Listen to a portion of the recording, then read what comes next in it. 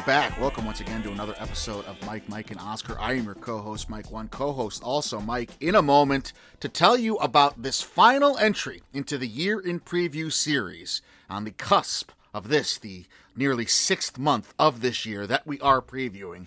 But we are going to put a bow on this series by giving you, as we do annually, our 100% accurate future Oscar picks, Michael. Yes, we don't know how we do it, but we somehow do it every year. Nobody notices. Nobody goes back and checks, especially us. It's for the kids. We don't do it for the fame and glory. We do it for the kids. That's right, for the kids. Our next miniseries will also be for the kids that grew up and then became our age. Because that is, we're watching those movies. They rhyme with Aston. The jokes are gonna zing today, folks. Just you wait. Oh my goodness! I've been watching a lot of Lin-Manuel Miranda interviews, and therefore I used his catchphrase. And we're watching a lot of Fast and Furious movies, so I got like angry bro energy right now. Which is a really good tenor for us just in general, I think, throughout Mike, and Oscar history. But yeah, today, as we have done for the last couple of years, we will be giving you our way too early Oscar predictions for the biggest, the big 6/7 categories. We will go through, we will correctly name every nominee, the eventual winner. That's right. You can listen to it and then just forget about it and never double check us. Just take solace in knowing that you heard the correct predictions a full half year in advance in this case. That is correct. And we'll also go over the rest of the field, just so you guys get a smattering of what might be out there, movies that you might want to see that we'll cover for the rest of our year, that we'll start with pretty soon with like A Quiet Place 2, In the Heights, some movies that we may or may not review and at certain different lengths, whether it's at the front of a news episode or in its own Oscar Sprint profile. But that's our thing. We do a year in preview series. We got some mini series, and then as the year goes along, we review the movies, we do the news shows, and then we got our Oscar programming. It's kind of a tried and true formula at this point, Mike. I feel good about it. I'm also scared of it anew every year. It's all performative from there. This is the episode you need to hear, though. This is where the information is. This is where you can start placing your money now if you want to. Mike, I don't even think I have a book that would offer any bets on future Oscars, but the odds are out there nonetheless. So let's talk about, and if you didn't catch, we're doing all of this with our tongue firmly planted in our cheek. I hope that's become obvious at this point. But let's talk about animated feature, Mike. It's a category and a group of movies and potential nominees we haven't really touched on yet in this year in preview series, at least not that much. Well, except for Luca, right? Luca we were worried about in our last episode with Swell. You gave your feelings on that one, and I am starting to go with you on it. So this is a year without like the big Pixar movie that is the assumed favorite going in, right? Well, Encanto, no? Or am I misremembering? Is Encanto Disney Animated Studios? I thought Encanto was Pixar, and that's...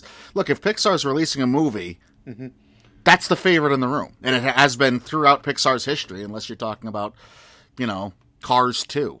I think it's Disney Animation. I think it's like okay. Frozen something or other.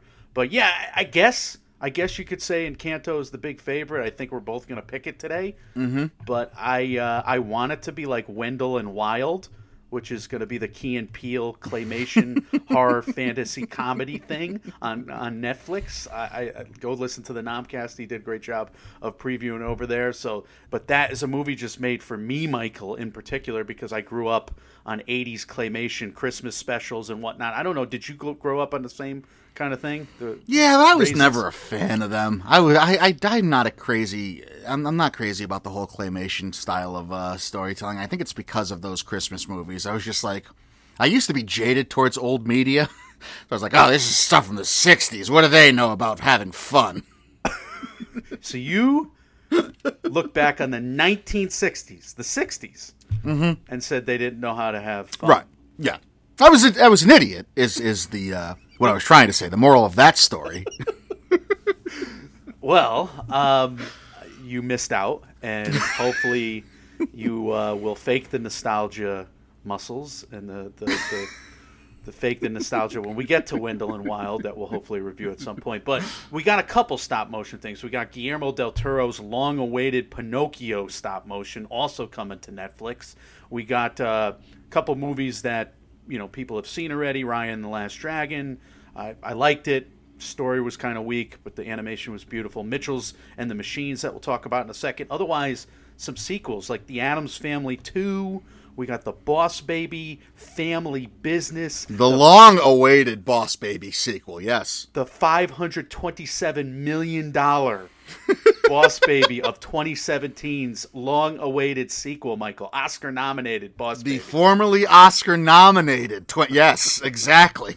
So that's kind of like the limited field at the moment. Will there be a surprise Pixar movie? Will there be more stuff that Netflix buys at the end of the year? Probably. But that's the field before we get into our nominees here. So how about you start, Mike? What's your 5? Well, I thought Encanto was Pixar. You're right. It is Walt Disney Animation Studios. So I went in with the assumption that Encanto was going to win. But Disney Animation Studios have had a harder time, procuring Oscars for their animated films than Pixar. So I do have Encanto on my list. I do think it's going to be the front runner just because Disney usually is. But that's going to be my one, or at least one of my 5s. I have Encanto, The Mitchells versus the Machine. I have not checked that out yet. I'm curious to hear your thoughts a little more in depth. I took Flea, which is currently 9th on Clayton Davis's list for Best Picture. Right. A quick recap tells the extraordinary true story of a man, Amin, I think, on the verge of marriage, which compels him to reveal his hidden past for the first time. That's got an intriguing little hook to it. It's good. It's good. It's one of the few movies at Sundance that I did see and like. And it's drawn over like a documentary, but it's basically like this guy telling the story, this horrible family story. It's very sad. It's kind of long, and it packs an emotional wallop at the end. So it does a lot of what awards movies have done in other categories, I'd say. I'd be curious if this works on the animation branch necessarily. Like its biggest hurdle might be just getting into the nomination 5, because they don't always nominate sad movies. They do once in a while, but so this is a situation where it would be a trendsetter if it actually won. I mean, if it's not a movie meant for families and it actually won, that would be fascinating.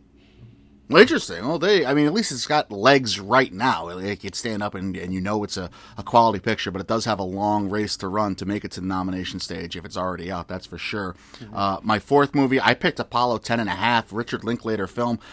Obviously, he's probably best known for doing Boyhood, at least recently, but I loved A Scanner Darkly, which was its own kind of animated film. So you're the one. Yeah. I really liked it. I really did like that movie. So I picked Apollo 10.5, knowing nothing about it other than Richard Linklater was behind A Scanner Darkly and has a history with somewhat animated films already.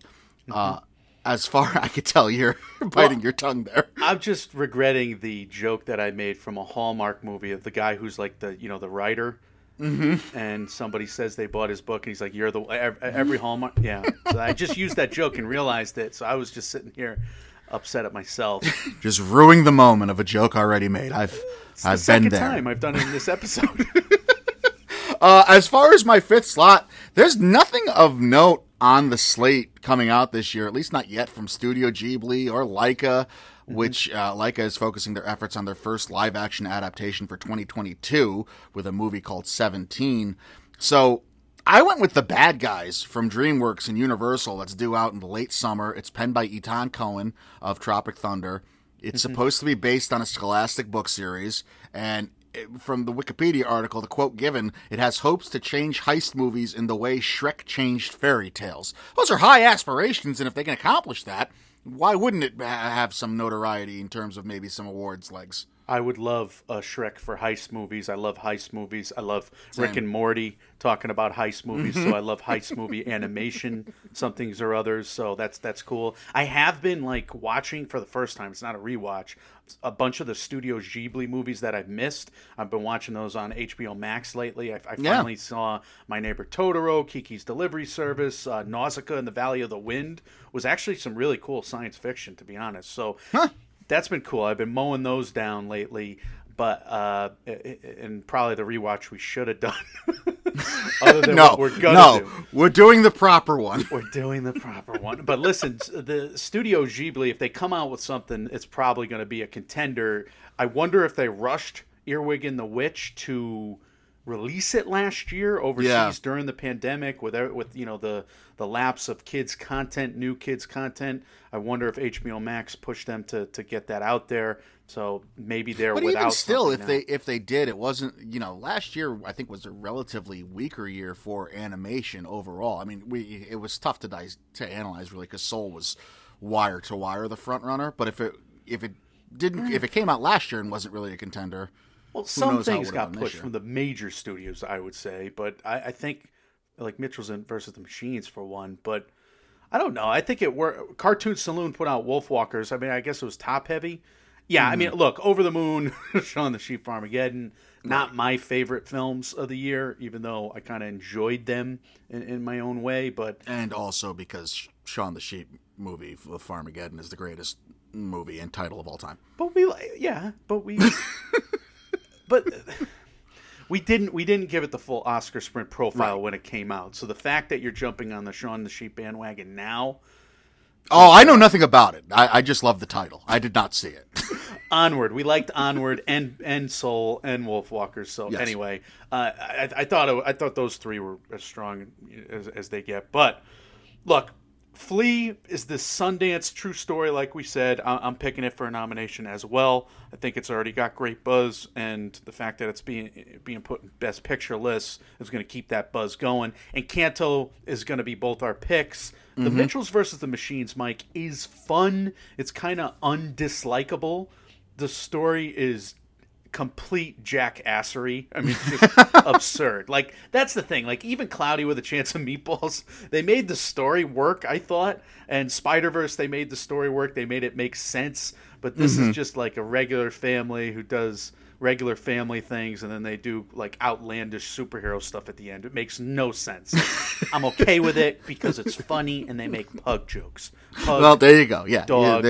They're jokes. Checking it off the list is what they're doing, the important stuff. But this is going to be a big year for Netflix, I think. I think this has been long brewing. Netflix has been ramping up in terms of their animation acquisitions over the years. The fact that they had a larger pact with Sony Animation going into this year, and they've expanded that since their big deal with Sony. So Wish Dragon is coming from to Netflix. Vivo, which is going to be a Lin-Manuel Miranda musical, coming, I think, later. So Vivo is going to go up against Encanto. And I was tempted to pick Vivo today, but like you, I am also going to go with Encanto because it's big Disney. The brand is there.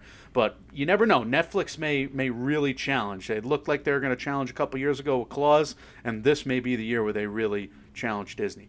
So Mitchell's versus the Machine versus something that we've seen from Netflix recently, like Over the Moon. How are they similarly ridiculous? Because Over the Moon we thought might have traction last year in award season, it never really got there. Is Mitchell's versus the Machine more awards friendly, you think? I think Mitchell's versus the Machines has been better received, just based on Rotten Tomatoes scores 97%, and the Metascore is crazy high for Mitchell's versus the Machines. Everybody liked it as this big animation offering this spring. I think it actually is doing what they hoped the Willoughbys would have done last year, Netflix. So Mitchell's versus the Machines was an acquisition heading into this season. It wasn't something that was planned to be released on Netflix. So it was just like Netflix saying, yeah, let's have another animation movie at the end of the pandemic that everybody will watch and enjoy, families included. And it was a huge hit. Everybody loved it, and myself included. So it's like you said, it's one of those Cloudy with a Chance of Meatballs. Is it Lord and Miller produced movies? Yeah, so it's one of those that it's hard to dislike, even though it's pure poppycock. Pure poppycock. All right, that's animated feature, so you can mark that one off your list. You have the winner and the nominees for that. Let's move on to the Big Six, as they're known, and we'll start with supporting actress, Michael. Yeah, there's 7 former Oscar winners in the mix. There's 6 former nominees here. I think there's some big names, Michael. Cate Blanchett, Anne Hathaway, Angelina Jolie, Marlee Matlin, and Coda, who I saw. I can't really say she's going to do it, because she's kind of this likable mom character that's funny. And I don't know. I would think if she was a surefire nominee, there would be a lot more groundswell right now for her. I would be surprised if she got in. I loved her character. I think she's very entertaining in the film. I don't know. We have Julianne Moore, Dear Evan Hansen, Amy Ryan, Emma Thompson, Alicia Vikander. Okay, in movies that I would be surprised that get nominated. Like Worth was a 2018 acquisition from Netflix there, from Sundance. Probably not, even though there's some big names. Michael Keaton's in that movie. We didn't even go over it in the last episode because it just seems like a retread acquisition. Emma Thompson in Cruella, like she looks very, what was Meryl Streep's role? The Devil Wears Prada. She looks very Devil Wears Prada, which I'm in for. And Alicia Vikander might be overshadowed by Alicia Vikander in Blue Bayou from A Green Knight there. So those are the former winners, Mike. Any of the former nominees kind of strike you here? And then there's some big names and MMO favorite names. I hope Toni Collette does. She's got that role in Nightmare Alley, and she's been a favorite of us for a long time. And obviously, you go back and listen to our stuff from a couple years ago. We were all over her for Hereditary. We thought that was a huge snub. So I would love to see her finally get the recognition that we think she's due. Her being in a horse movie notwithstanding, I'm not going to hold that against her too much. I think House of Gucci is going to be a big player. Anything that releases a set photo, to me at this point, I mean, just because that's been such the blueprint for Oscars success, or at least certainly nominating success, to me that suggests the studio knows they have something. And obviously that set photo of Adam Driver and Lady Gaga from House of Gucci set the internet on fire a couple weeks ago. So I would not be surprised to see that. I think you're going to hear me say a couple times though, and it's already prevalent just talking about supporting actress, this year's going to be bonkers if all these movies live up to their potential and their hype, because everything got pushed back, or a lot of things at least got pushed back. And so we're going to have just this loaded field of potential acting choices and potential movies to pick from. And I think that's, like I said, it's already showing itself here. I mean, we've been talking about this category for a few minutes already. We're just getting to something like House of Gucci. We're just getting to something like Toni Collette, who we thought should have been a contender for lead actress a couple years ago already. So it's going to be, for a lesser known performance, I think, to kind of own a category, I really think it's going to have to be something special this year, the way it's at least looking on paper. Maria Bakalova broke through last year as kind of this up-and-comer. Yep. I don't know if that happens this year. I don't necessarily know. Same. If the up-and-comers will just knock on the door or if they'll break through, because we have so many people that are due, like you're saying. We have Salma Hayek, who I'll mention later, Sally Hawkins, Abigail Breslin, probably not because that's a July release for Stillwater, but Sally Hawkins is going to be in Spencer opposite Kristen Stewart. We have Ruth Negga in Passing, probably a movie that would have gotten a ton more attention last year, especially at the end there with the Sundance launch. We saw that work for Judas and the Black Messiah. They didn't go that route at Netflix because they had too much at Netflix. So up-and-comers, though, go beyond the former nominees. I mean, Zazie Beetz is going to be in 2 movies that we know of, The Harder They Fall and 9 Days. Michael, we've loved her. We've loved her in Joker. We've loved her in a bunch of movies. I know she's good in 9 Days. I don't think that'll get nominated. Gemma Chan's another one from Crazy Rich Asians and the MCU. I have a lot of hope, I think like you do, for the Eternals to be something special too. And obviously Gemma Chan is in the Eternals. She's also in Don't Worry Darling, which is another one. I mean, this is the other thing. We have properties we know are going to be something at least unique, if not special, if not outright good already, because you never really know until you see the movie, except for us, we do in this episode every year. That's why it's 100% accurate. But that's right. On paper, Don't Worry Darling is something very, very intriguing. If you follow that process through the pre-production, the bidding process, everyone loves Olivia Wilde's work.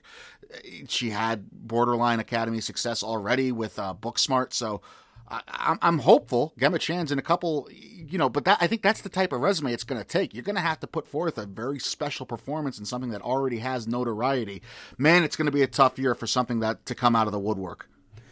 It might be. That's why I'm wondering if the actresses who have already knocked on the door will have the better opportunity. Like a Thomasin McKenzie has already been critically acclaimed in Leave No Trace, almost got a nom, has already been in like top 10s from Jojo Rabbit, so maybe she will just dazzle us in Last Night in Soho. And I don't know if she's the main character, if Anya Taylor-Joy is the main character, but someone is going to be the Han Solo character that they meet when they go back in time to the 60s fashion industry world. I don't know somebody's the friend of somebody having their Last Night in Soho, right? Right, but Thomasin McKenzie's got two juicy roles here. She's going to be going against Benedict Cumberbatch in The Power of the Dog, the Jane Campion movie, and she's making just shocked faces in those stills from old Michael, where she grows old in one day that we talked about with Amanda there. So that could be fun too. So she could have that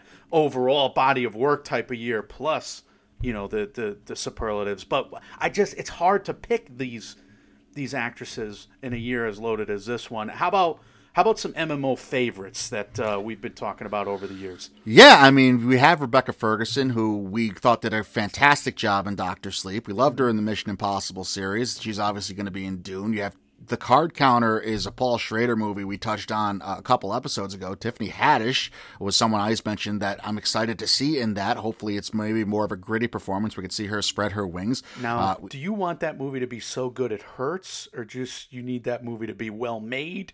That's a movie about gambling and counting cards. I like downers. Like I think downers can really do well, especially for to enhance a movie's overall score. For me, life is depressing, Michael. I don't know if you've. Well, gambling has a certain end result for most people. It has an end result. Cherry Jones, The Eyes of Tammy Faye. She's always a lawyer. She's always a rich woman, and here she is in. This movie from Michael Showalter, Jessica Chastain, Andrew Garfield. We posted the still in our last collage there. So I have no idea what that movie is going to be. For everything I think I can at least presume or make an assumption of on paper, that one escapes me. She'll be the character I hate the least, though, I'm guessing. I'm hoping. Cherry Jones. But she's long overdue. Great career there. Elizabeth Moss, she's from Next Goal Wins, Michael, and she's going to be opposite Michael Fassbender in the Taika Waititi movie there. Going to be riding the coattails of some Ted Lasso success, maybe, going with the Taika Waititi touch. Oh, I hope so. I love Ted Lasso. You love Ted Lasso. The whole world loves Ted Lasso.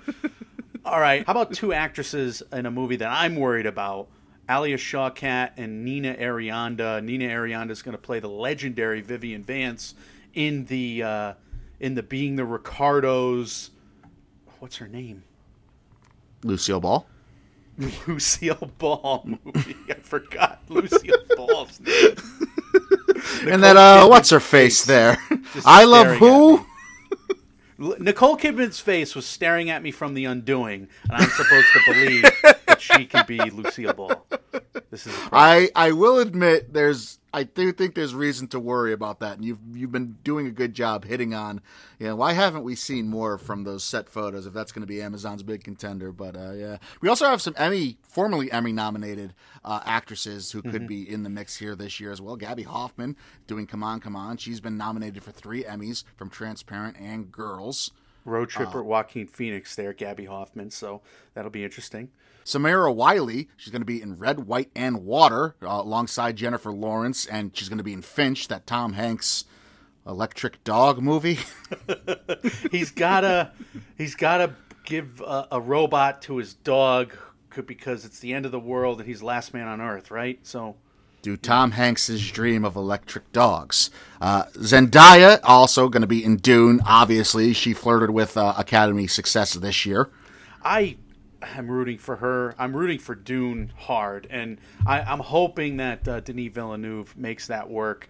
I just am so worried. Whenever there's a Don Quixote movie now, I'm worried about that. After you make a documentary about a untellable story, how do you then make it a tentpole blockbuster in the future? I'm impressed with WB, but I'm worried for WB. Well, let's keep that train about being worried about big properties going at least, and talk about who will for sure be the nominees. I'm borrowing a pick from you from last year's show. Jodie Comer For The Last Duel. Now, this could be a case of a single nom from a movie for her, or maybe I'm just way off on The Last Duel with my worries and concerns about it altogether. But either way, Nicole Holofcener being involved in the writing process. I mean, Nicole Holofcener knows how to write for a intriguing, a captivating story for a strong female character. Can you ever forgive me? Case in point, after I botched the title 17 times before you edited me in there. Can't you ever drink a water? What was I going?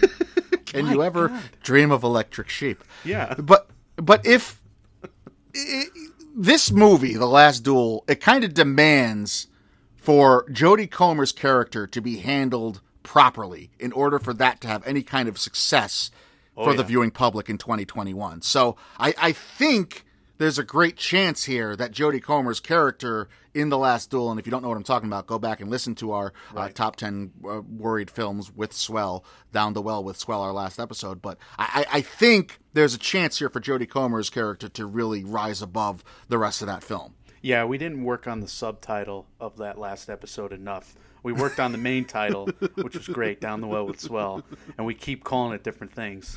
True. Otherwise, that's on us. Jodie Comer's got great hair in those stills. It's Princess Leia-like now. Is that a plus or a minus? I wonder. But that's all I can analyze. Like you said, it's such a dicey part that we hope Nicole Holofcener and company and Jodie Comer there, they get it right. Yes, absolutely. Fingers crossed. That's going to be an interesting play all throughout awards season as we get up to it. Kirsten Dunst from The Power of the Dog. Look, you have an Oscar-winning screenwriter in this who's also an Oscar-nominated director in Jane Campion. Kirsten Dunst is a veteran actress. She's in search of her first ever Oscar nom. There's a premise to this movie that suggests she may be a major player. To the extent, I know she's currently listed on some lead actress lists, but every year we get a category fraud. And if there's enough here where, maybe Benabel Cumberdill is the head and shoulders lead character of that, maybe the studio is okay pushing Kirsten Dunst in the supporting category because they think there's a better chance at success there for her.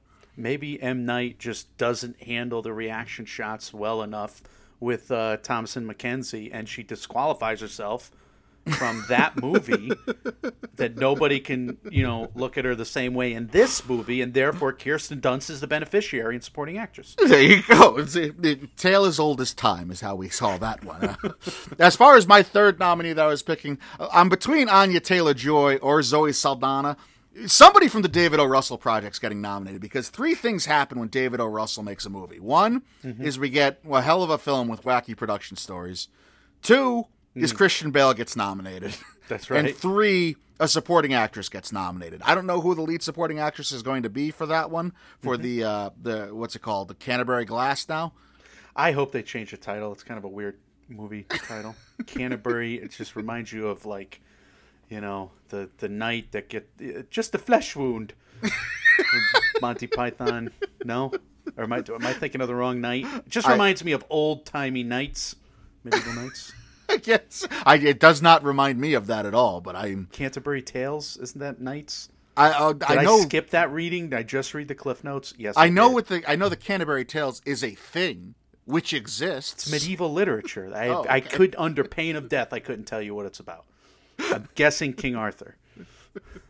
I'll agree with you just for the sake of knowing absolutely nothing about it. But yeah, one of these supporting, whoever the lead supporting actress, there's a phrase, is from that movie. I like their chances. Michael, what about you? Okay, so you have three there. You'll finish with your last two. I have surprisingly one pick that one of us made from last year as well, but I think we swapped. Actresses. Like, I picked Jodie Comer last year, but I'm not picking her this year. I think you picked Anjanou Ellis last year. Yeah. From King Richard. Yep.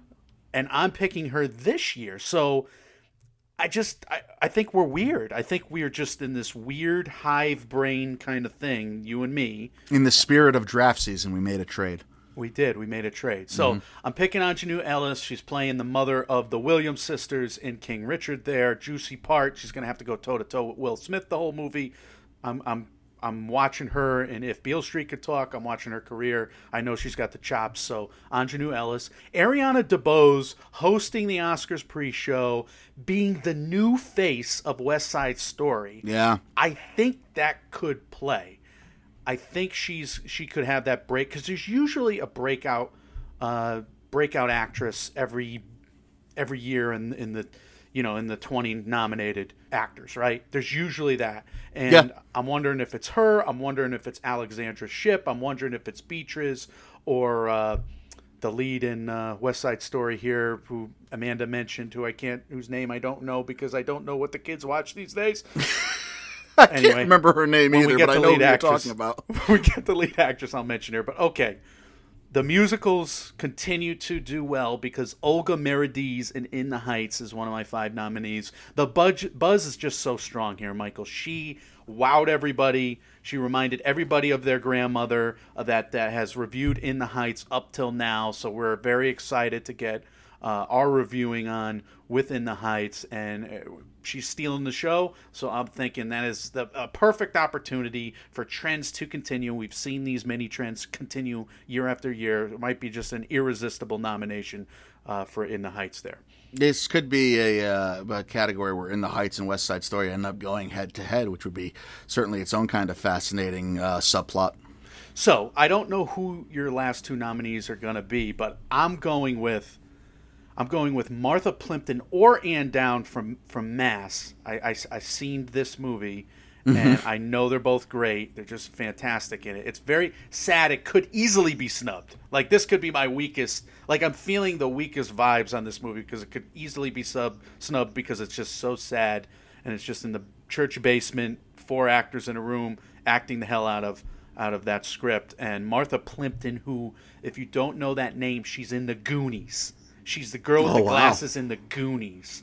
Wow. Like the older sister's best friend. And she grew up into this phenomenal actress, long career, and she goes off in this movie. She's so good. Ann Dowd, of course, is so good in everything. So this could be the year where a lot of MMO issues / things of persons of interest come to a head, Michael. But I'm wondering if you're going to go with me on this last nominee, Salma Hayek of House of Gucci. Yeah. Got it, right? It's going to be a monster, I think. I think House of Gucci is going to be... I think there's a couple movies this year that are already shaping up, again, if they live up to their potential, to be kind of those bordering on double-digit Oscar noms. Salma Hayek is definitely someone I was leaning towards, just because of the power of that film. I wanted to put somebody from In the Heights, West Side Story less so, but I was so close to including, honestly, Mike, every single one of the nominees that you picked. And it just goes to show what a big field this is. I will settle on Salma Hayek, and I'm going for a shot in the dark. Lashana Lynch, No Time to Die. Why not? If she's getting the reins and she's going to be a supporting player and we know it, and No Time to Die was already positioned once to be in the Oscars release schedule last year after it was moved off of April. It's again being positioned in kind of an Oscar release window. I'm going for it. Why not? Lashana Lynch, congratulations on your nomination. So Amazon did how well last year with supporting actors? They got Leslie Odom. Mm-hmm. They got Paul Raci. Mm-hmm. All right. So there's a track record there. So after MGM sells, Amazon could push Lashana Lynch in this crazy year. It's almost like you did a rewatch of all the James Bond movies or something. I would love for that to happen. I'm going with Salma Hayek on the win, Michael. Just reading about Giuseppina Ariema. I probably shouldn't say it like that, but I'm Italian, so maybe I could. I don't know. What a mess of a human being this real person was. I don't really want to know much more than I read. This may be one of the rare times, Michael, where, look, you know I'm a braggadocious book reader. Mm-hmm. Insufferable. I will tell you I've read all the books, if I can. I'm on Goodreads. I'm just annoying.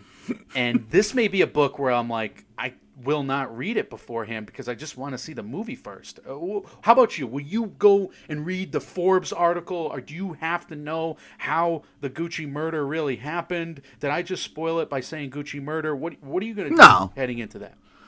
I mean, I will likely familiarize. I know I've already done research on it just because, famous murders or true crime stuff. I'm a sucker like most people are for that type of thing. So I know it's already like in the back of my head somewhere, but I probably will go and prep myself a little bit to familiarize myself with the story. I think look, I think House of Gucci, there's a lot of reason to believe that Salma Hayek could be a force and could be the eventual winner here of this category. I think that's a great pick. And again, I'm not going to pick her, but I'm going to pick the other one that I think could be a nomination and awards monster from Canterbury Glass. Whoever that lead supporting actress is, I mean, my God, if they can do anything like Melissa Leo was positioned to do in David O. Russell's The Fighter, who did win the supporting actress, it just makes sense to me. So whether that's Zoe Saldana or whether that's Anya Taylor-Joy, and how appropriate would it be to be Anya Taylor-Joy after the year she just had last year, that's what I'm going with. So congratulations on the eventual tie that will be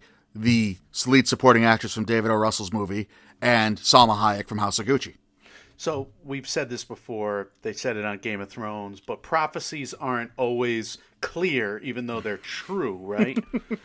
so you see some things through the crystal ball haze, but you can't just put So you said the actress will come forth out of the Canterbury. I mean, we can't do all the work. There's got to be some surprises we leave for Oscar Sunday next year. And there you go. Okay, so that's supporting actress. Let's move on to supporting actor, Michael. We have 9 former Oscar winners.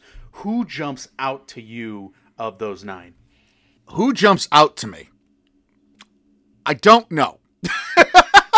Because we're dealing with a lot of, these are all huge names, obviously. They've already won. But, we're dealing with Ben Affleck. We're dealing with Adrian Brody from Blonde, which is a movie we have not yet mentioned in this episode. Matt Damon is here for a couple movies. Benicio del Toro, The French Dispatch. Mark Rylance, The Way of the Wind. Forrest Whitaker for Respect. Rami Malek, who just won a couple years ago, is going to be in Canterbury Glass. Obviously, Robert De Niro, Killers of the Flower Moon. He's also in... he's got another credit. I think he's actually in the David O. Russell one, if I'm remembering he's in correctly. A couple. Yep. So, again, it's another category dealing with the cream of the crop, who are going to be in a couple entries, and it's just a loaded field. That doesn't even go on to mention the Oscar noms that are also here, like Timothée Chalamet and Willem Dafoe and Adam Driver and Andrew Garfield, who themselves also appear in multiple films this year. So, my God, what a category.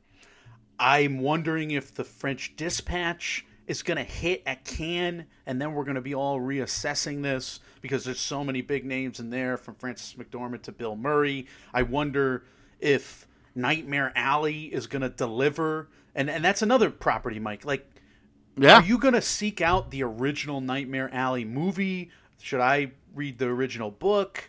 I just did my Audible queue last night. What should I buy next with my credit is what I'm asking the people. I guess it's what I'm asking you. Which movie do you want me to be insufferable about going forward? Killers of the Flower Moon, House of Gucci, Nightmare Alley? Yes. All of those, please.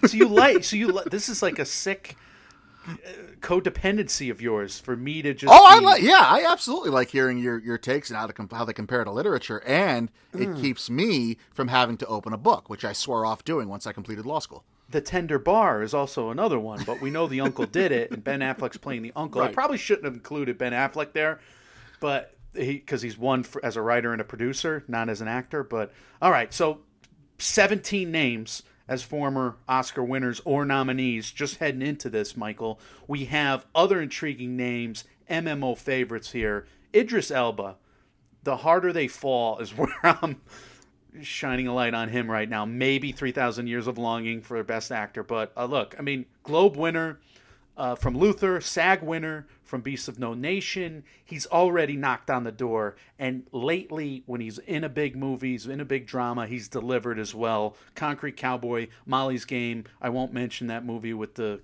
things that were crawling on the ground, whatever those things were, that they had to, do a lot of VFX on afterwards, just so they didn't, break NC-17 ratings. What is that? I don't know which one you're talking about. All right. Amanda gets the joke now, but you don't get it? No, I don't understand it. The cats, the butthole cut. Everybody's buttholes were whoopsie. Okay, we made a movie about singing cat people, and it was hilarious for us for a year or more. I had and no they're all idea in what you were tights. referencing. Everybody could see their buttholes, and then People don't usually describe the felines as crawling on the ground, though. I don't know what the cats do. They crawl. Anyway, Idris Elba's trying to hype him up, and here Keep hyping him. He's officially one of my picks. It's time. I mean, The Harder They Fall has a lot of, it's on a lot of lists. Clayton Davis, I think, has it as like number 4 on his Best Picture list. Idris Elba's a well-established name. He's flirted with Oscars relevancy already. Like you said, he's known to the acting branch. He's one of my nominees. And I shouldn't have gone into him then because we were saving those and I forgot to read him out. But okay, Brendan Gleeson is not one of your nominees, right? He is not, no. Okay, I will talk about Brendan. We haven't talked about the Macbeth movie much at all. Well, here's the thing. We don't know what it is yet. From Joel Coen, Frances McDormand, and Denzel Washington are the stars. Their lady in the bar. What is he called? Anyway, he's got a one-word name that I don't remember from school. Macbeth. The Tramp. The Tramp, Lady and the Tramp. The tragedy of Macbeth could be weird. I'm not necessarily believing it's a total Oscars contender yet, but Brendan Gleeson is going to be in that. But he's also going to be in John Michael McDonagh's movie. He's been in Bruges, the Martin McDonagh movie, and the McDonagh brothers. They make movies with Brendan Gleeson's, and Brendan Gleeson's is great in those movies. Yeah. So The Guard, Calvary, In Bruges, 1, 2, 3. It's time for Brendan Gleeson. I worry that those movies will be too weird, though. I think there's reason to be at least skeptical about Macbeth. I agree. But again, if you have Frances McDormand and Denzel Washington in a movie that's helmed by a Coen, it's going to have at least be in the discussions for awards contention until it's proved to be otherwise. Well, we've seen Denzel Washington do Shakespeare, though, before, and he's done it very well with the comedy. Now I'm forgetting it. I'm just turning into my parents. You are. This is a total Your Father episode for you right now. The Forgiven is the John Michael McDonagh movie Brendan Gleeson's going to be in. But all right, Paul Walter Hauser getting rave reviews already from Cruella. We may have missed the mark, Michael, on Cruella right now because Emma Thompson was in our last conversation. Paul Walter Hauser is now in this conversation. Emma Stone is going to be in our later conversation. Yeah, let's get Paul Walter Hauser a freaking Oscar nom. I'd be thrilled with that, obviously. I am rooting for him. I'm worried about us being worried about it previously, though. Well, again, it's gotten better reviews than I thought it would to start. So that's something. It is something. Hopefully they don't lean into the dog killing, and we'll all be happy, right? All right, Jesse Plemons. Jesse Plemons is coming off a year. I'm Thinking of Ending Things, Judas and the Black Messiah. 2 great performances from Jesse Plemons. We've eschewed his nickname. We will never speak of it again. He is at war with the Cumber-in-law batch, whatever. Let's go. Jesse Plemons, The Power of the Dog. He's been in a lot of awards-friendly movies the last couple of years, so his face has gotten in front of the right people. That's for sure. That's right. Now, Bradley Whitford is a name I was very excited to bring up today. Eric! Thank you. I paused on purpose. Look, he and Jordan Peele raised a ton of money last year for good causes. We were cheering them on then, Michael. He was great in Get Out, Cabin in the Woods. He has been chewing scenery in these Godzilla movies, but it's always good when he's in the secret, the War Room from what's that Stanley Kubrick movie there? Here I am again, Michael. My God. Dr. Strangelove? Dr. Strangelove. And you just mentioned Dr. Strange before, and my brain still couldn't get there. And he's always Josh Lyman. Bradley Whitford is always Joshua Lyman in my book from The West Wing. So Bradley Whitford would be really cool to see in a supporting actor 5. Tick, Tick, Boom is also very high in Clayton David's Best Picture list already. So that's another one that it could come to fruition if it lives up to its own hype. But we have a burden, we have a blessing, we have a curse with these predictive powers, Michael. So you've already, by accident, I stepped on your Idris Elba pick. Yes. What else you got for supporting actor? How about Timothée Chalamet returning to Oscars nominating and the Oscars field for either Don't Look Up or 10 years of Wes Anderson, which is AKA the French Dispatch there. I wanted to put Jeffrey Wright here because cool. In the listing of all the people that are in the French Dispatch, he actually has a shot of himself with a credit on it, and he's the third name listed for a movie which lists literally like 2 full lists of A-listers. So I think he might have a bigger role than some of the others in the French Dispatch. But I put Chalamet, again, just for the reason of underscoring how many A-list stars have multiple movies coming out and multiple chances to wow us and put their name in the Oscars conversation. These 2 for Chalamet. Leo, we've talked about the 2 he's in. Idris Elba has 2. Ben Affleck, Michael B. Jordan, Jennifer Lawrence. The list goes on with how many chances these established big Oscar contenders are going to have to wow us and have their name be called for Oscars nominating purposes. So I feel good about Elba. I feel okay about Chalamet. I really wanted to put Jeffrey Wright, but we also share, I think, 3 others, Mike. Yeah, I think it's hard to bet against some of the established names. And agreed. I want to go with an up-and-comer like Brian Tyree Henry, who's going to have a couple of chances, right? He's going to be in Cyrano, the Joe Wright musical from MGM that'll hopefully be on Amazon, I guess, at the end of the day. But he's going to be in Eternals. He's going to be in Red, White, and Water. This is a guy who's been great in everything that we've reviewed him in, for Christ's sake. Beale Street, Widows, Joker, Spider-Verse. And, of course, he's Emmy nominated twice for Atlanta, I believe. So we have Brian Tyree Henry having already knocked on the door in years previous, being that character actor that we always root for at the end of the day. Like, this is what supporting actor should be about sometimes. Like, that's why the Paul Raci nominee was so satisfying. Hell, that's why the Yeo Jung-yoon nominee and absolutely win was so much fun, because it's such a journeyman category. Sometimes these are overlooked actors, and Brian Tyree Henry, even though he's stealing the show in Godzilla vs. Kong, it would be really cool to see him here. I mean, he's been a favorite of ours for a while too, and look, those supporting roles help deepen the world and help invest you more in the film. So I'm hopeful Brian Tyree Henry can join that field. He's one of the 3 that we share. Yes. Now, I think I'm going to be predicting this in every 100% accurate with twirly predictions, but I want a father-son Washington nominee, nominee. I know you do. John David Washington is going to be in the David O. Russell movie. I think he's going to be in a major part, so I don't know if he'll necessarily be the supporting actor, but if Christian Bale is in lead, right? Yes. You would guess that maybe we have a category fraud situation here, but he could benefit from that. So it's going to be a huge epic movie. He's his business partner, I'm guessing, right? So last year he was great in Tenet, and last year he was great in Malcolm and Marie. I thought John David Washington will be a nominee for me as well.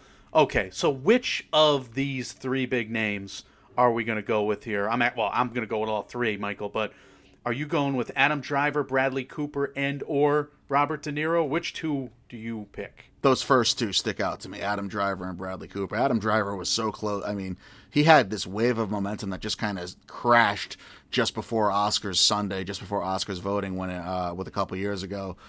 Here I go now with the movie with Scarlett Johansson from Netflix. Oh my God. Marriage Story. Thank you. Thank God. I was going to just say Noah Baumbach, but yeah. So he's a guy he's there. And Bradley Cooper, you can make the exact same argument, but those 2, they're in high-profile movies. They're high-profile actors in their own right.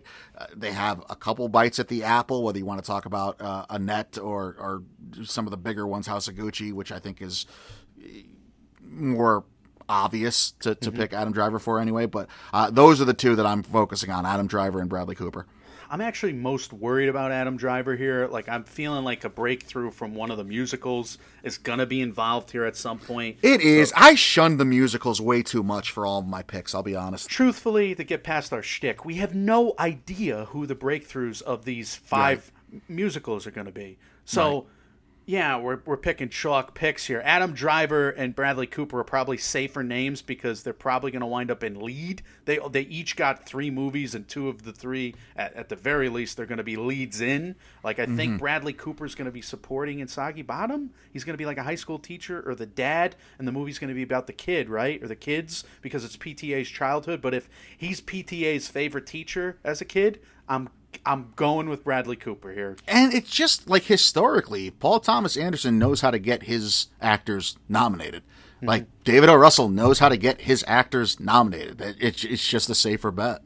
So Adam Driver is he's my most worried about pick here because it probably has to be his House of Gucci character. Now, I'm surprised you're more worried about Driver than De Niro. Well, I'm worried about Driver going lead. I just don't know how much of that movie he's going to be in.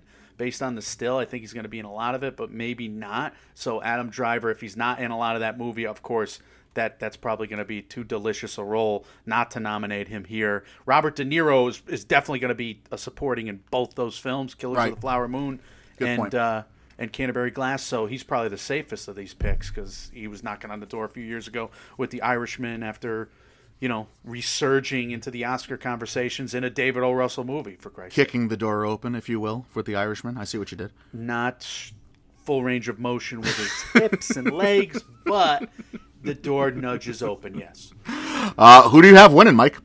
All right. Again, it's a kind of a chicken you-know-what pick here, but I'm going to say Bradley Cooper. Oh, you think he finally gets it, huh? He finally gets it. He's been nominated 8 times. PTA's favorite teacher, memories. Yeah. Makes a lot of sense. It makes a lot of sense. I'm going with Idris Elba. Cool. Why not? Just do it. It's time. Just do it. Is he the bad guy in that Western, though? That's my question. It's a relevant one. I mean, if he could, but he's better as a bad guy, right? So if he is a bad guy, you would think he's pretty good as a bad guy, right? Yeah. Or is he the parent in the movie? Because then it's really a supporting role. I don't know. Well, I guess we can just make a prediction now and it'll be accurate. So we can just say he's whatever we want him to be. That's right. We can retroactively do whatever we want. All right. Let's stick with the guys for a minute and let's go lead actor now. Michael, we have a bunch of former Oscar winners in the mix. Who jumps out? I don't know how you can not say Christian Bale for Canterbury Glass if he's working with David O. Russell again, but I mean, right. Javier Bardem, I know you have your concerns about being the Ricardos. I think you've done a great job expressing those concerns. If that movie can be what it could be, Javier Bardem playing Desi Arnaz is going to be a big deal. I wonder how much the backlash is going to play into that and be used against him in terms of nominating purposes. Anytime Leo is with Scorsese, Killers of the Flower Moon, I don't know how you can vote against that. Loaded field. Again, Denzel is up. Joaquin Phoenix is possible. Clint Eastwood is out there. Tom Hanks is out there. My God. Yeah, it's loaded. And you're right. If Javier Bardem, if he lands that part and if he does it well, and every boomer in the Academy, every Professor Emeritus styled Academy member there is going to be crazy over that because they grew up on I Love Lucy. So yeah, if that hits, that's going to hit big. So I'm going to either look like a fool or a genius for my worries about being the Ricardos. That is me out on a limb. Look, there's reason to be concerned. I don't think you're crazy by any means. Anyway, you're right to mention the loaded field and the huge names, and it's hard not to pick all the huge names. And those names continue with the former Oscar noms in the mix. We got Chalamet, Don Cheadle from that Soderbergh movie that we're wondering might be poo-pooed, but who knows. Bradley Cooper, he's in another 2 movies that we didn't even mention before, Maestro and Nightmare Alley, so this could be the year of Bradley Cooper. Cumberbatch we've mentioned from The Power of the Dog. Fassbender, Next Goal Wins. He's overdue. Andrew Garfield, Tick, Tick, Boom. He's due, right? Hugh Jackman is in a movie that comes out, I think, the summer, Reminiscence, or early fall. It's in a weird date, so I'm not necessarily buying in to the Hugh Jackman buzz yet. Dev Patel, Michael. We've seen him fight the Jolly Green Giant, maybe turn into the Jolly Green Giant in The Green Knight. Are you buying Dev Patel stock? It's going to be so interesting to see how that movie is handled by the Academy. Does somebody in Vegas know something? Because that has had Best Picture odds that are relatively decent for like 2 years now. I love Dev Patel. I can't. The Green Knight. How is that going to be an Oscars movie with what we've seen from it? I would be shocked. I would just be shocked. Didn't you tweet out something about the blank video game character? Yes. After the trailer, I was laughing. But all right, Richard Jenkins is another name there, former Oscar nom in the mix. Any of those names could, of course, show up. I mean, after we see these movies, we got some intriguing names though, Michael. A couple I've seen real quick: Winston Duke, Andre Holland, 9 Days and Passing, respectively. They're both very good in the movies. I'd be surprised, obviously, if Winston Duke got momentum coming in a little movie like that. And he's excellent in it. It's a strange part for him that he executes really well. So I'd be rooting for it, but it seems like an indie spirit. And yeah, 9 Days was nominated at last year's Indie Spirits. So that's probably where he will wind up and from critics associations. Andre Holland and Passing, another reserved part. Like those, like Ruth Negga, Tessa Thompson, they're all very reserved in that movie. It's hard to predict them in Oscar races where it's just a rarity. It's like 1 out of the 5, like we saw in lead actor last year with Steven Yeun, right? Especially if it's had its debut already, and those reserve performances usually, there is a history of them getting kind of shunned more favor for the big emotional ones. Exactly. So, all right, your intriguing names this year. Who am I intrigued by? I'm intrigued by Michael Gandolfini. Mm-hmm. I have a lot of questions about the Many Saints of Newark, but look, the table is set for him. If he does knock that out of the park, there's an easy narrative there. There's a lot of meat. There's a familiarity with that character. If he does a great job, there's a lot of stuff that's lined up already where that could parlay itself. He could be a huge breakout this year. Maybe he finds himself Oscar nominated. I am fascinated by the Many Saints of Newark, how it could be a boomer bust movie, I would say, because it could really go south, and I think you were right to worry about it in the last episode. But if the son honors the father, I mean, maybe that didn't play with the Fincher narrative last year, but it could play this year. Yeah, sure. I mean, it's absolutely fascinating to me. There's just so many angles already. This is going to be a weird, and we have 7 months to fit this all in, by the way. So we're going to get to a point where every week we're having multiple storylines to dissect and analyze. And the acting categories are going to be wild this year. But all right, let's talk about nominees here, Mike, and let's get into what we think is going to be there at the end of this year. Christian Bale, because did you hear what I said before about how he always gets nominated when he works with David O. Russell? He does, especially if he's got wigs that he puts on in the movie. Yes, exactly. It all comes down to the wig, as it always should and does in our case. I have him there. I also have Leo from Killers of the Flower Moon. I mean, the only time in 6 films that Marty and Leo have worked together in which neither one of them ended up with a nominee was Shutter Island, where I think you could have made the case that either one could have ended up with a nominee anyway. He probably should have been nominated from Shutter Island, by the way, as well. So he just got snubbed. Right, exactly. So, I mean, just look at the history. Gangs of New York, The Aviator, Departed, Wolf of Wall. If that movie comes out this year, which I have my questions about, like I think you do too, but if that movie comes out this year for Apple, I don't see how Leo doesn't make the field, especially with the hot streak he's on right now, and he looks so different. Right? He's unrecognizable, New York Post, from the one still we've seen from Killers of the Flower Moon. I'm being facetious there, but I don't see how he doesn't make nomination for that movie. Looks exactly like his J. Edgar character. Exactly. What are they doing? I mean, I guess everybody just ignored that movie. But my final pick here, as we again share some, Mahershala Ali. I'm very intrigued by Swan Song, but this is also where I tell you just how impossible this practice is. I want to pick a breakout name. I want to pick somebody lesser known, but I'm picking 3 Oscar winners? Yeah. But they typically cross over in typical years, and I'm with you on 2 of those. I'm with you on Bale.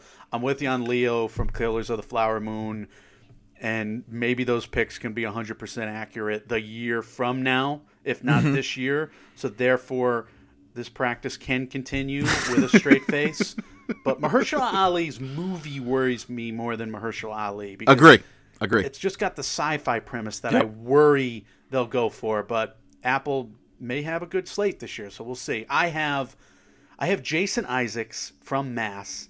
I just think he's too good to snub. I think he's got a few extra scenes where he's going off, and it's a movie that could get snubbed again because it's so sad, but it's so good. I kind of wish they held out. They didn't play Sundance because everybody has been so glowing when speaking about that movie. And yes, it's a downer and it's sad, but it's so well done. I kind of wish they held that to be released maybe around Cannes or something.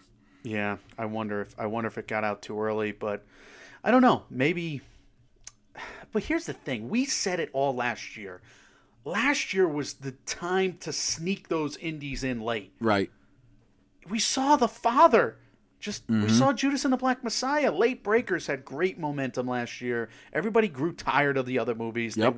It would have gotten some juice into that last year. They should have listened to us. Nobody did. Well, except for Sony, but they're probably too big to listen to us, so they just knew it. No. They listened to us. All right. We would have been right. Anyway, okay. So I said I have Leo. I said I have Bale. Now I have Isaacs. I have two more guys here. And these are the two that I share with you. Michael B. Jordan is going to be in A Journal for Jordan. Now, this is because Sony crushed it last year with The Father and Anthony Hopkins. They crushed it with that late-breaking nominee. This is going to be a late breaker, I think, set in Christmas. It's set for release in Christmas. Denzel Washington is directing here. So I'm just betting on everybody involved. And basically, we love Michael B. Jordan, and he's just one of those guys that it feels like it's like much like Idris Elba. It feels like it's getting to be that time.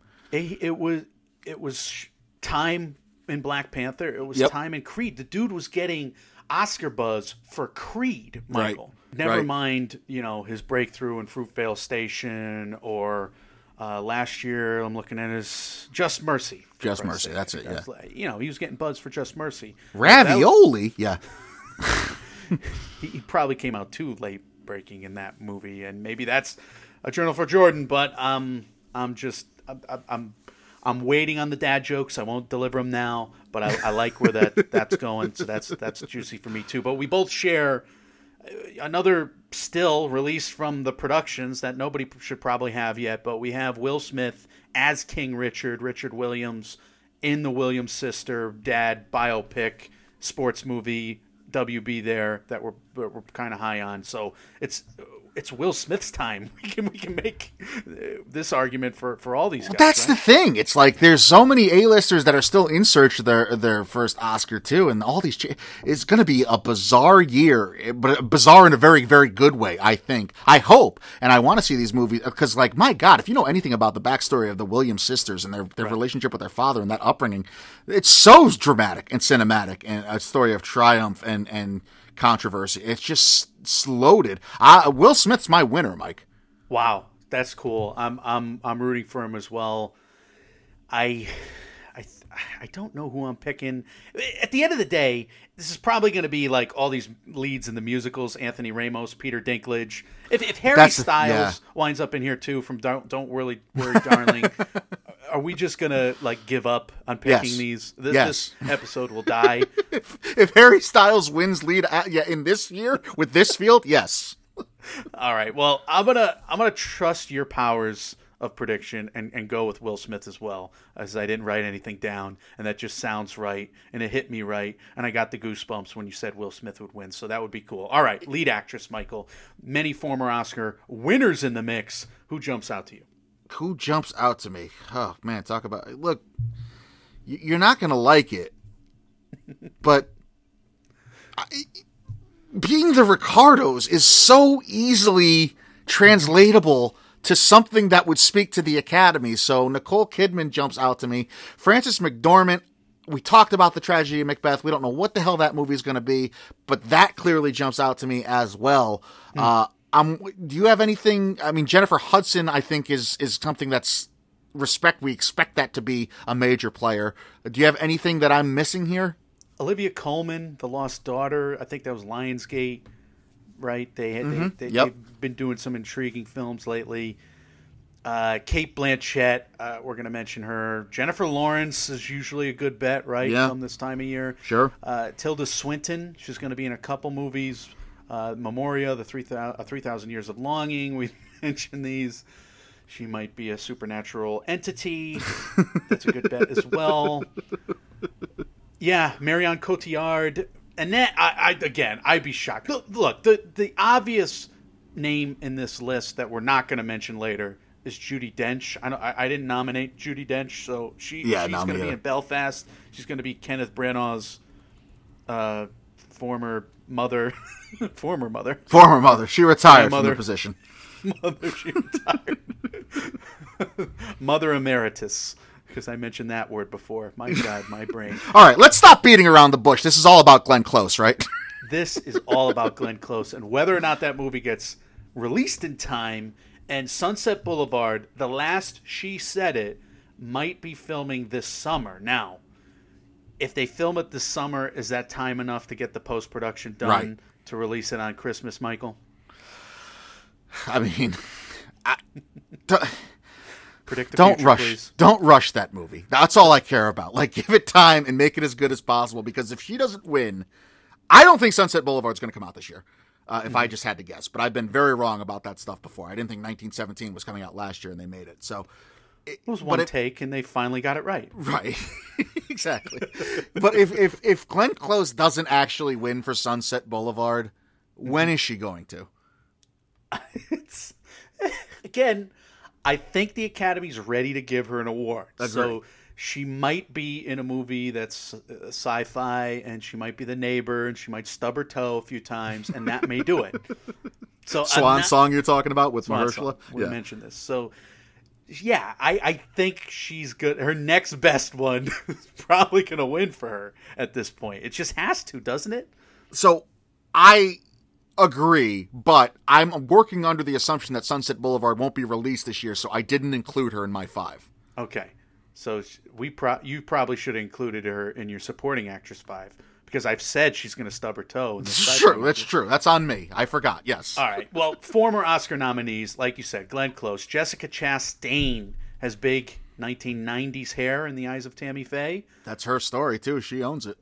Gaga McCarthy, former noms. Mulligan is going to be in Maestro, which I believe is Bradley Cooper, Florence Pugh, Charlotte Rampling, Margot Robbie. All right. We got into some intriguing names to go through before we come back to some of those big names, though, Michael. So, Amelia Jones, she's in Coda. You've seen it. You think that's enough? That's something that can put her on the map. Puts her on the map. She can sing. She can be funny. She can make jokes about her parents having sex. Yes. Tessa Thompson plays more of a reserved and nuanced role in Passing, which is another one you were high on. I'm surprised, and I shouldn't be, because she's delivered that performance before in Annihilation, Mike, when we reviewed Tessa Thompson in Annihilation. So, yeah, no, she's got chops. You already mentioned Martha Plimpton and Ann Dowd, who may be considered in this category instead of supporting. We have Ana de Armas for Blonde. She's also in Deepwater. We have Anya Taylor-Joy, Last Night in Soho. We hope, we wish. Jodie Turner-Smith after Yang. She was great in Queen and Slim. Again, yes. Kirsten Dunst could be here instead of supporting as well. Rachel Ziegler. There's the name. We forgot Rachel Ziegler's name because we don't listen to music. That's popular. I so discarded any performances from any musical, and I know that's going to bite me in the ass. Our predictions are going to be 100% accurate in the fact that we've mentioned that these other names will probably get nominated exactly. instead of the names that we've 100% accurately predicted. Yes. Exactly. But as far as our official predictions, I'm in a weird spot, Mike, because 2 of my picks are 2 movies you're extremely worried about. And I get why. But man, Kristen Stewart in that one photo as Princess Diana from Spencer, to me, screams that that's a studio who knows they have a lead actress contender on their hand. And the other one I already kind of alluded to, Nicole Kidman for Being the Ricardos. And that honestly just has more to do with the hot streak she's on and how well Amazon did last year for award season. Of the movies that I was worried about, I'm probably the most hyped up for Spencer. Mm-hmm. Because it's the slice of life in media res that I can't watch yet in The Crown. Like, they're going to release that before the season in The Crown, right? Where we get to see that scene from Princess Di. So Emma Corrin will actually be following Kristen Stewart. Or it won't be Emma Corrin, it'll be Elizabeth Debicki. See what my brain is doing? Playing tricks on you. Playing tricks. But you're right. So Nicole Kidman is usually a good bet. I can't go with her here. I'm worried about it. Kristen Stewart is a dream pick of ours. So we actually share 3 nominations in common here, Michael. So the first one on your list is one on mine as well. Okay, we have Jennifer Hudson in Respect coming out in August. Now we've seen Rocket Man come out early. We've seen Bohemian Rhapsody come out late, but be a surprising musical biopic to get nominated and to win for Rami Malek, for that matter. So we've seen this genre get nominated from release dates throughout the calendar. I am a little bit worried about the August release date, but maybe it's just the kickoff to Oscar season. We know Jennifer Hudson is going off in the trailer. We know she's going to bring musical chops that we've never seen before since she's been in a movie, I guess, or never seen since she's been in a movie in Dreamgirls there. So she's going to be Aretha Franklin, and she's the only person that can do it. So if that movie is any good at all, and even if it's a 50%er, she's still got a shot, right? Yeah, I mean, it's, there are red flags as well, but this is another case that we were talking about before. If these movies all live up to their potential, it's a loaded year. It's an absolutely, maybe one of the most loaded we've had in the last, 20 years or so. But, yeah, if Jennifer Hudson as Aretha Franklin can live up to its potential, how does she not get nominated? I'm choosing to believe it will. Well, somewhere Glenn Close's team is writing a movie about her stubbing her toe as a nosy neighbor. As just a backup to Sunset Boulevard. So I'm guessing that'll get released if Sunset Boulevard does not. So Glenn Close is going to be in my 5. But okay, I'm curious which of these 3 you share in common with me here, Mike. I have Lady Gaga from House of Gucci. She is one of them, yes. I have Florence Pugh from Don't Worry, Darling. I'm very torn between Pugh and Your Next Name. I think I'm going to go with Florence Pugh just because of this seems to be the era of Florence Pugh. But Cate Blanchett has an Oscar already. Nightmare Alley. I'm guessing that's film noir. I'm guessing she's going to be like Barbara Stanwyck in that movie. So I'm going with the 3 of those actresses who I love and who I am rooting for whenever they have something coming out. So I even watched Cate Blanchett's FX miniseries because I couldn't help it. And She's great. She's great. Yeah. So, all right. So it's hard not to pick them. I don't know who's going to win here because... Wait a minute. You have Glenn Close in your 5 and you're not picking her? Well, I don't know if she's going to be released, so I made a caveat, you see, because Glenn Close is going to win an Oscar. When will she win an Oscar? My powers are vague. Like, there's haze, right? It's the Lord of the Rings, mid Act 2. Prophecy is cloudy. Portion of the show. So I got you. I'm worried about picking Glenn Close at this point, but I'm picking her eventually. So, yes, if Glenn Close releases Sunset Boulevard this year, she's winning this. I agree with that. So what's your backup? My backup is it's just tough. I wanted to go with Gaga, but then I'm thinking about, all right, Gaga is going to be in this fun movie that everybody wants to see, that everybody's going to love, we think, we hope. Italians just arguing with each other in and out of a courtroom. I like it. Fashion, I like it. 1990s, I love it. She's acting in a movie without singing, though. So it's a little off of the Barbra Streisand playbook. Mm-hmm. So I just can't quite go with Gaga. Okay. I'm going to go with Florence Pugh. Wow. To make Wojciech happy, to make myself happy. It's probably not going to come true, but I want to will it to come true. But like I said, it's a backup to Glenn Close. Florence Pugh, Don't Worry, Darling. I want that movie to be great. Olivia Wilde's script was in a bidding war. It's going to be cool. Harry Styles is going to give it the zeitgeisty boy band bump. But he's better than that. He's actually a pretty darn good actor after we saw him in Dunkirk there. So yeah, this could be a cool movie. Florence Pugh, Gemma Chan, I got to learn how to pronounce her name. Could be supporting actress conversation as well. Florence Pugh's just been knocking on the door. She's been great in a couple movies in the last few years. Again, Wojciech, this is for you. There's so many movies that are so high in intrigue that aren't musicals that I just want to be so good because we know at least one of the musicals already is so good. At least, I mean, Amanda said she heard people who've seen In the Heights and weren't wowed by it, which is the first I had ever heard of that because everybody I know that has seen In the Heights said it was great and worth the money and all these accolades. True. I, like you, am hoping for a movie to kind of propel somebody who I really like forward. I'm picking Kristen Stewart. So we are going to have a year-long kind of back and forth, you and I, between what Spencer is and what we expect it to be. And we should have had a year-long rewatch of The Crown. And only one of us jumped in on that. can move on to Best Director in our final two categories here, Michael. Former Oscar winners in the mix, 10 of them. Joe Cohen, Macbeth there, Clint Eastwood, Crime Macho, Alejandro Gonzalez Inarritu. We haven't mentioned Limbo enough, but that's a wild card. Yeah. I don't think anybody even owns that. I don't even know. Scorsese, of course, Ridley Scott ×2.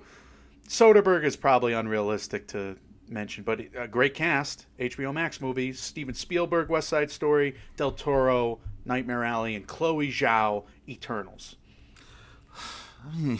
Loaded. Like, how do you break through when this is the field you're up against? Never mind the former Best Director Oscar noms. PTA out with Paul Thomas Anderson for Soggy Bottom. Jane Campion, we already mentioned The Power of the Dog. Kenneth Branagh's here. Terrence Malick, The Way of the Wind, we haven't mentioned yet. Tom McCarthy. Look, Tom McCarthy is an Oscar nom, despite how the Stillwater trailer looks to us. True. Adam McKay for Don't Look Up, obviously Villeneuve for Dune, George Miller for 3,000 Years of Longing. We talked about David O. Russell. We talked about Richard Linklater. Just loaded. So, Mike, go ahead. What's your 5? Your 5, I would love.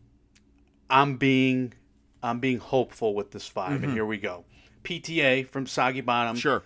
I can't wait for him to have his day. I think he will eventually, and I agree with Little Gold Men and their crew over there. They think the Academy's ready to give him an award. ASAFP. Yeah. Denzel Washington. Again, I think Sony knows what they're doing in terms of posturing Late Breakers, A Journal for Jordan. Here's where my dream of a father-son Washington double nomination finally comes true. It could be. We never know. Olivia we Wilde. do know. We're saying certainly for sure We now. do. So, yeah.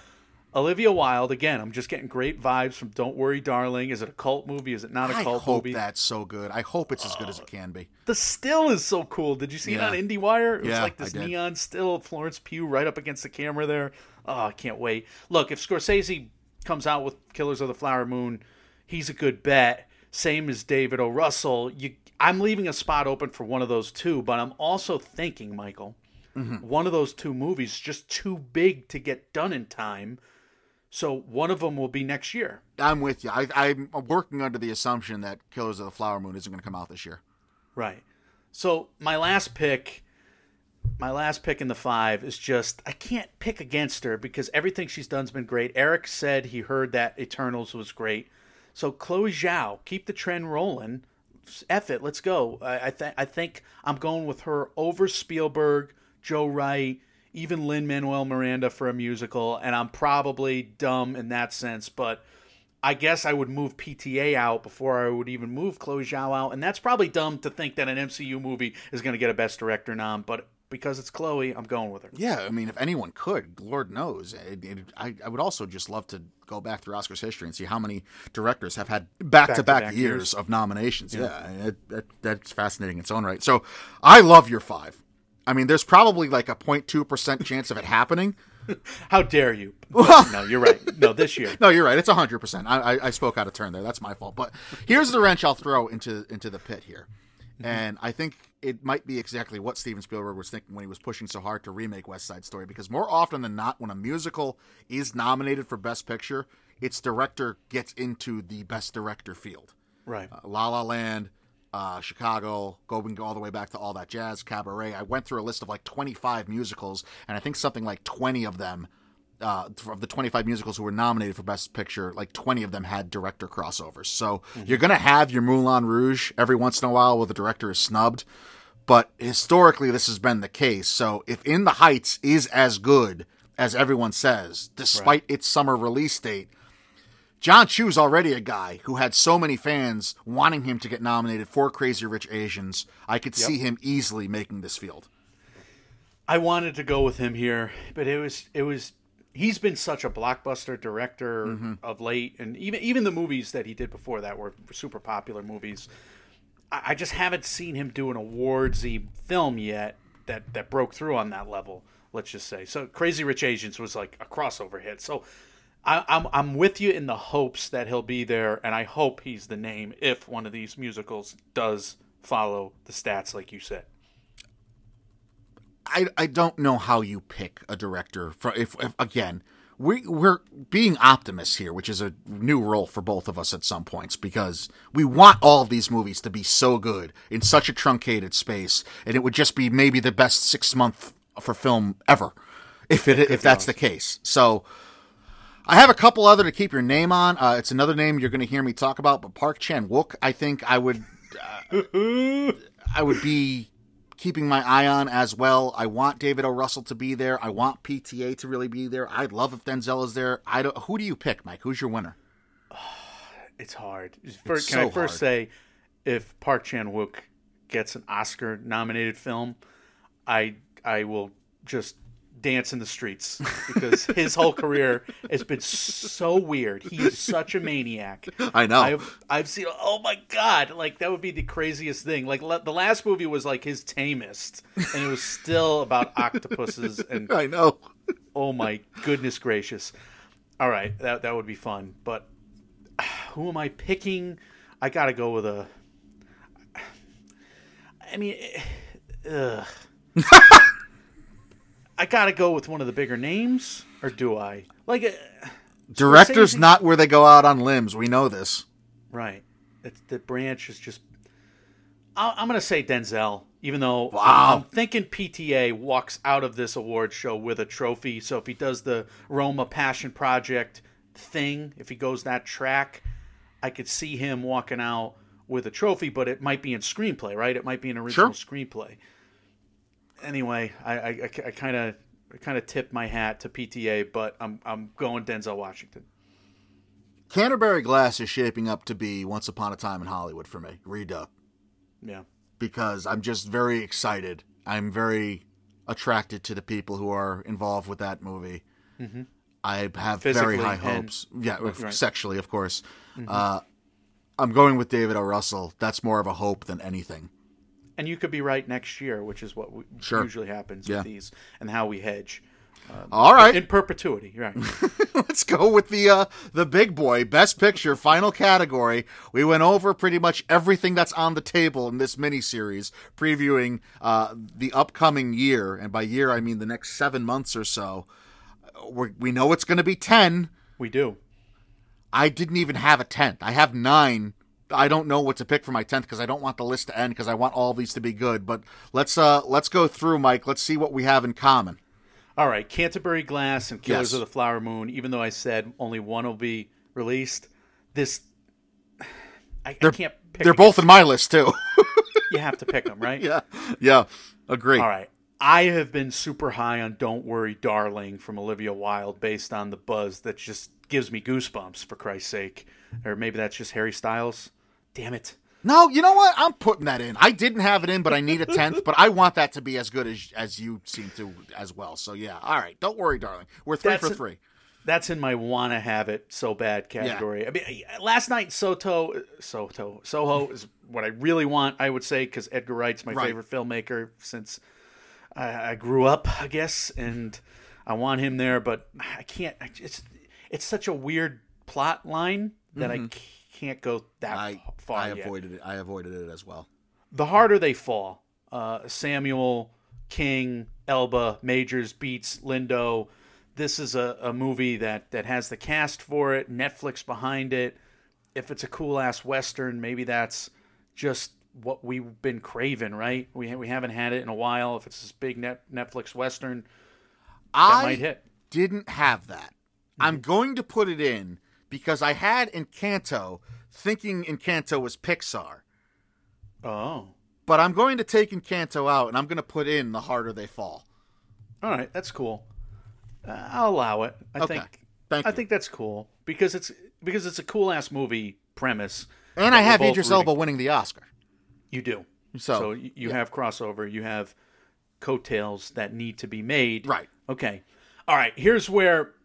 All right. Let's just go through the predictable titles first. House of Gucci. I think we're both high on that. We're not differentiating ourselves because a lot of people think the Ridley Scott, Lady Gaga, Adam Driver movie is going to be there. I picked Salma Hayek already. Jared Leto is in a big suit there. Yes. To say, and if he narrates the audiobook, I may not be able to stay away from the audiobook. Like if he in character narrates the audiobook, I'm in trouble. I didn't look at who's the narrator, but okay. House of Gucci, In the Heights. Yes. I think we're both in line that we want that big happy movie this year, a movie that celebrates community. That makes some sense. Everybody seems to love it. All right. I'm wondering how many more musicals are going to be in here. Is it Tick, Tick, Boom? Is it West Side Story? Is it Cyrano? I'm guessing we're going to have another musical, but I'm a little afraid to pick them right now. I didn't put any. I'm going to go with the dramas. WB's got a drama and King Richard. I didn't put it in, but I have it winning Best Actor. You do have it winning Best Actor, so again, it's in the conversation. Yeah. It could make some sense. Maybe they held it for a reason because they wanted to make big money off of it, and Will Smith could have that Oscar campaign going.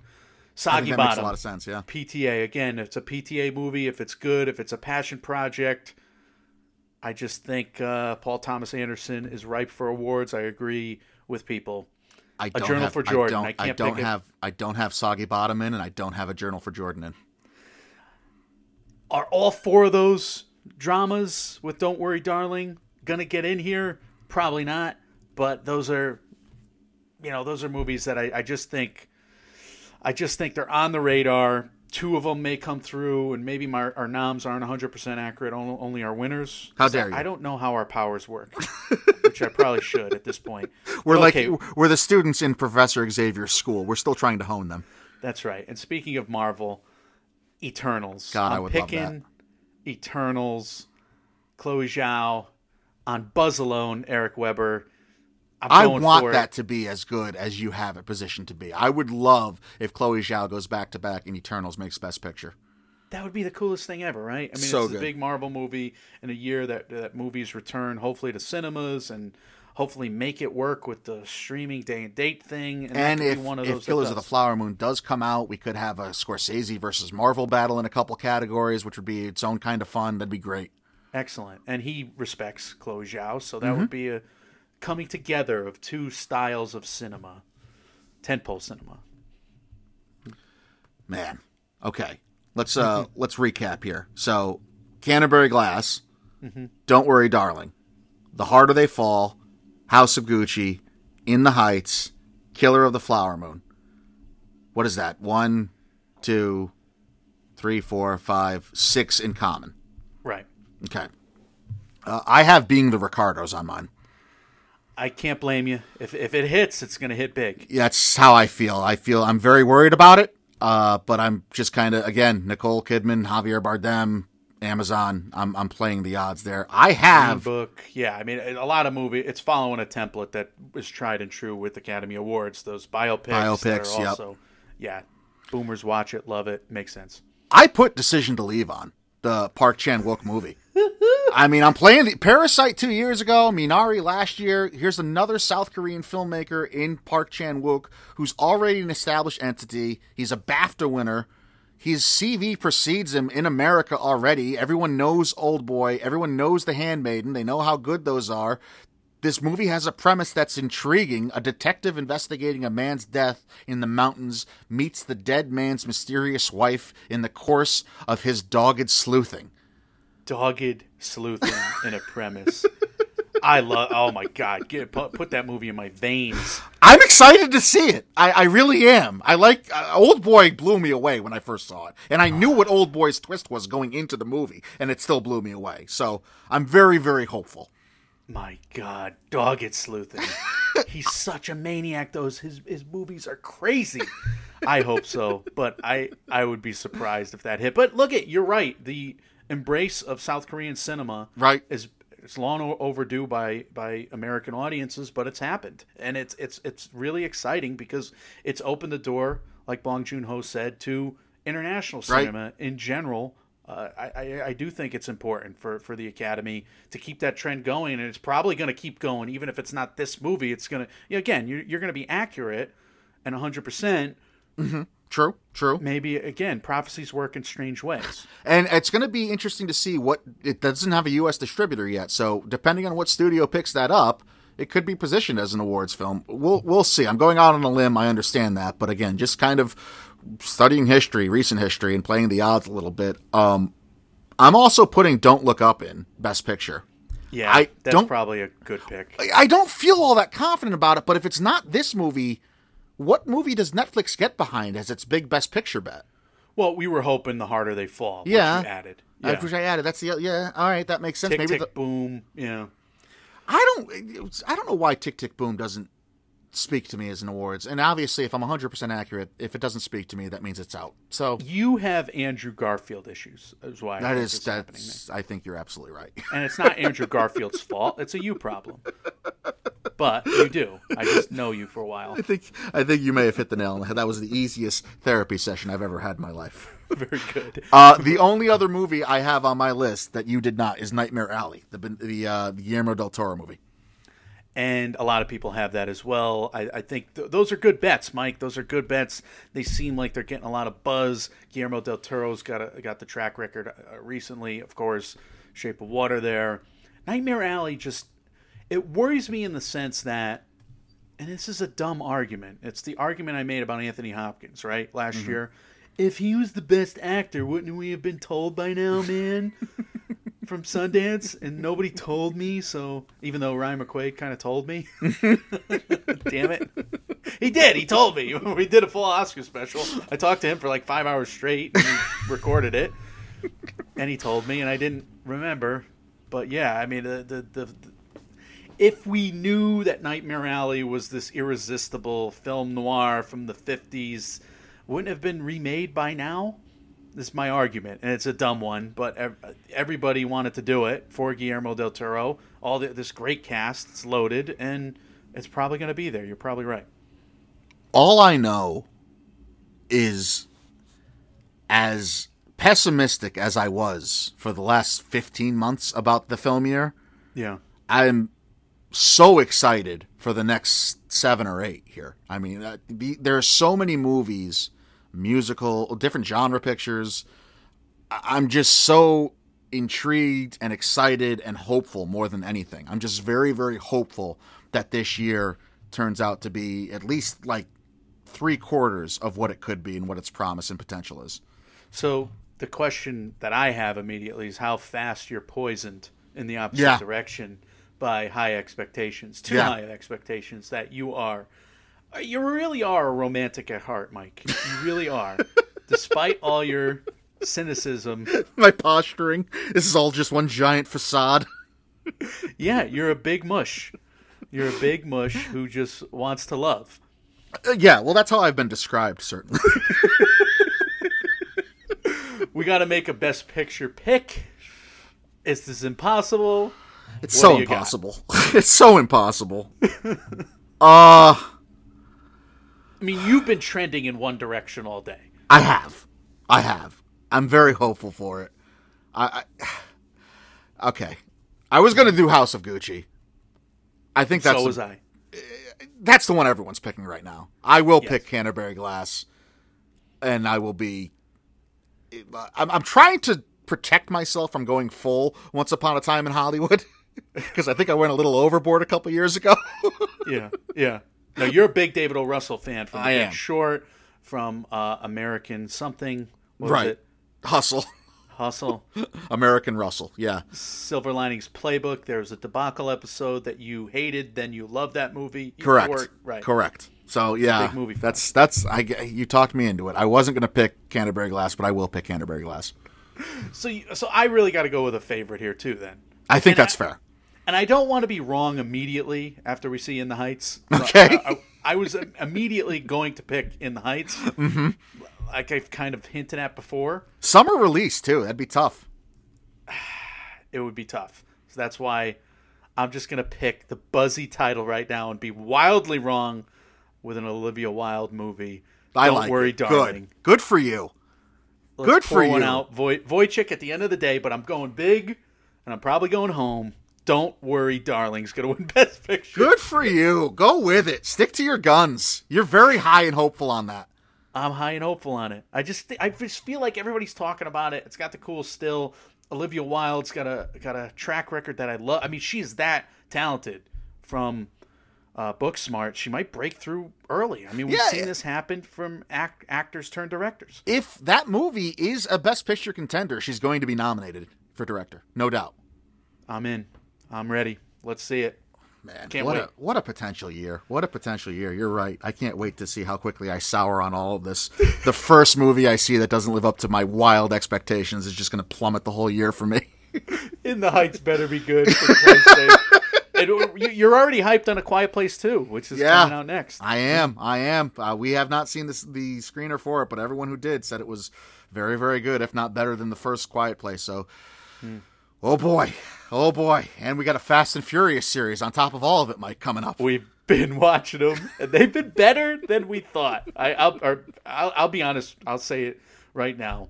I was just MFing you up and down via text when the first movie started, but then it took hold and it turned into Point Break, and I was like, this works. Point Break for gearheads, it just works. Let's get 9 of these movies. Let's get 10 of these movies. Yeah, let's review them all. Let's go. So that is on the horizon after you are done placing your bets on our 100% accurate picks. But guys, as always, we want to hear from you. What are your 100% accurate predictions in any of the big categories? Let us know, as well as any comments, questions, or concerns you have about anything else we do here in the MMO Empire. You can leave us all of those on our social medias. We are Mike, and Oscar on Facebook and Instagram, at MM and Oscar on Twitter. And if you're listening to us on the Apple Podcast app, if you would be so kind as to tap on our cartoon faces, leave us a 5-star review. If you appreciate what we do here, we would certainly appreciate that. Mike, we just talked about what's next, so let's talk about some words of wisdom to go out on. Oh, this is the opposite of that, especially for you, but I will say it anyway because I'm speaking from the heart, and it's get excited about movies again, people. Get excited, get hyped. Yeah. These are some juicy titles, and I do think it's wise to have faith in this industry again. Wherever we see the movies, I do think it's wise to get hyped for them. I think we are really rejuvenated after this miniseries. Yeah. Coming off the year we just came off of. So this is the perfect timing. So there's certain things about our programming that just flow and that work. We want to do a big couple-week series previewing the next year after we come out of the last one, even if it's midway through this one. Even if it's summer. Guys, hey. When reality sucks, you can come get ready for the next film year with us. We are Mike, and Oscar, trying to make award season year-round without the stuffiness. We will see you all very soon. See ya.